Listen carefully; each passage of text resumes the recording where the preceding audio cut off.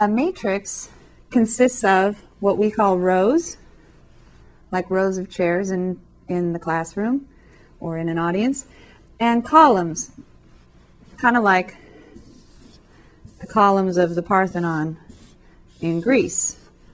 Greek columns are famous. So if you get confused between what's a row and what's a column, just think the Greek columns go up and down in the Parthenon, just like the columns in a matrix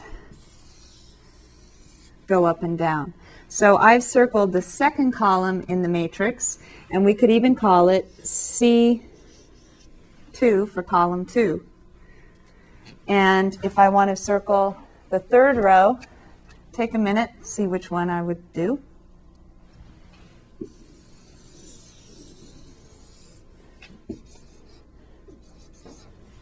Row 3, row 1, row 2, row 3, column 1, column 2, column 3, column 4.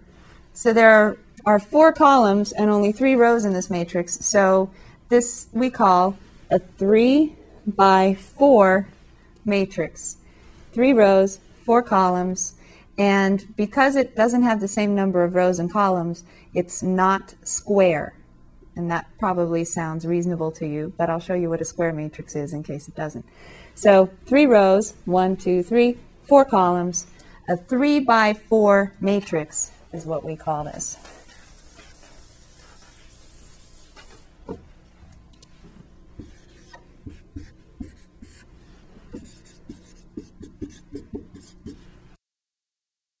So take a minute and come up with your own matrices of these dimensions. One matrix will be a 4 by 3, another will be a 2 by 3, another will be 3 by 1, and then a 1 by 3, are they the same? And a 2 by 2. And we'll come back and I'll show you some examples that I came up with. So here are my matrices. I called the first one A equals 3, 1, negative 1, 2. Generally, we read across the rows, so if you're following along with your instructor, generally they'll read the matrices that way. So if you don't want to have to look up every 2 seconds while you're copying. 3, 1, negative 1, 2, 4, 0, 1, negative 3, 10, 6, 0, 2. Is that right?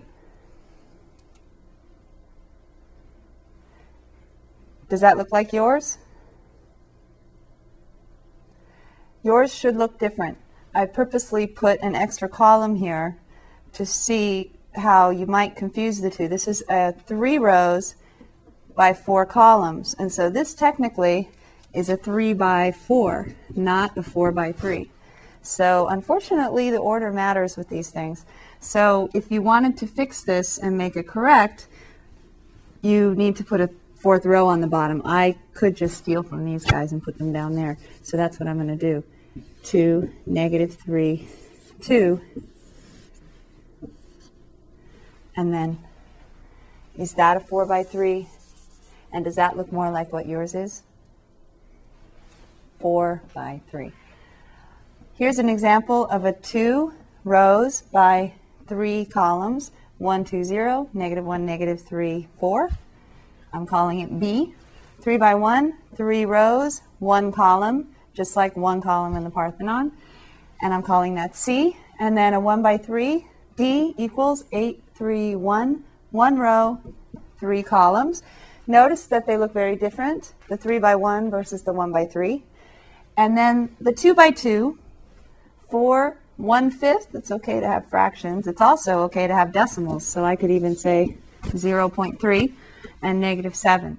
So this is a 2 by 2 matrix. I'm calling it F. And it has that special name called a square matrix. And I'm sure you can see why it's called that. Now, square matrices don't have to be 2 by 2. Can you think of other dimensions that that square matrices could be? For example, 3 by 3, 4 by, what would it need to be square? 4, 5 by 5, and so on. You could go on to infinity if you wanted to. And a 1 by 1, is that a square matrix? I suppose. What would it look like? Maybe just one number. This is what you think of as a regular number. We also have a name for that called a scalar. And we're going to see scalars a little later in this section. So square matrices look like that. This is a special matrix. You can see that it's just one column. We also call it a column vector. We're going to use that in the next section. And this guy, one row, also called a row vector.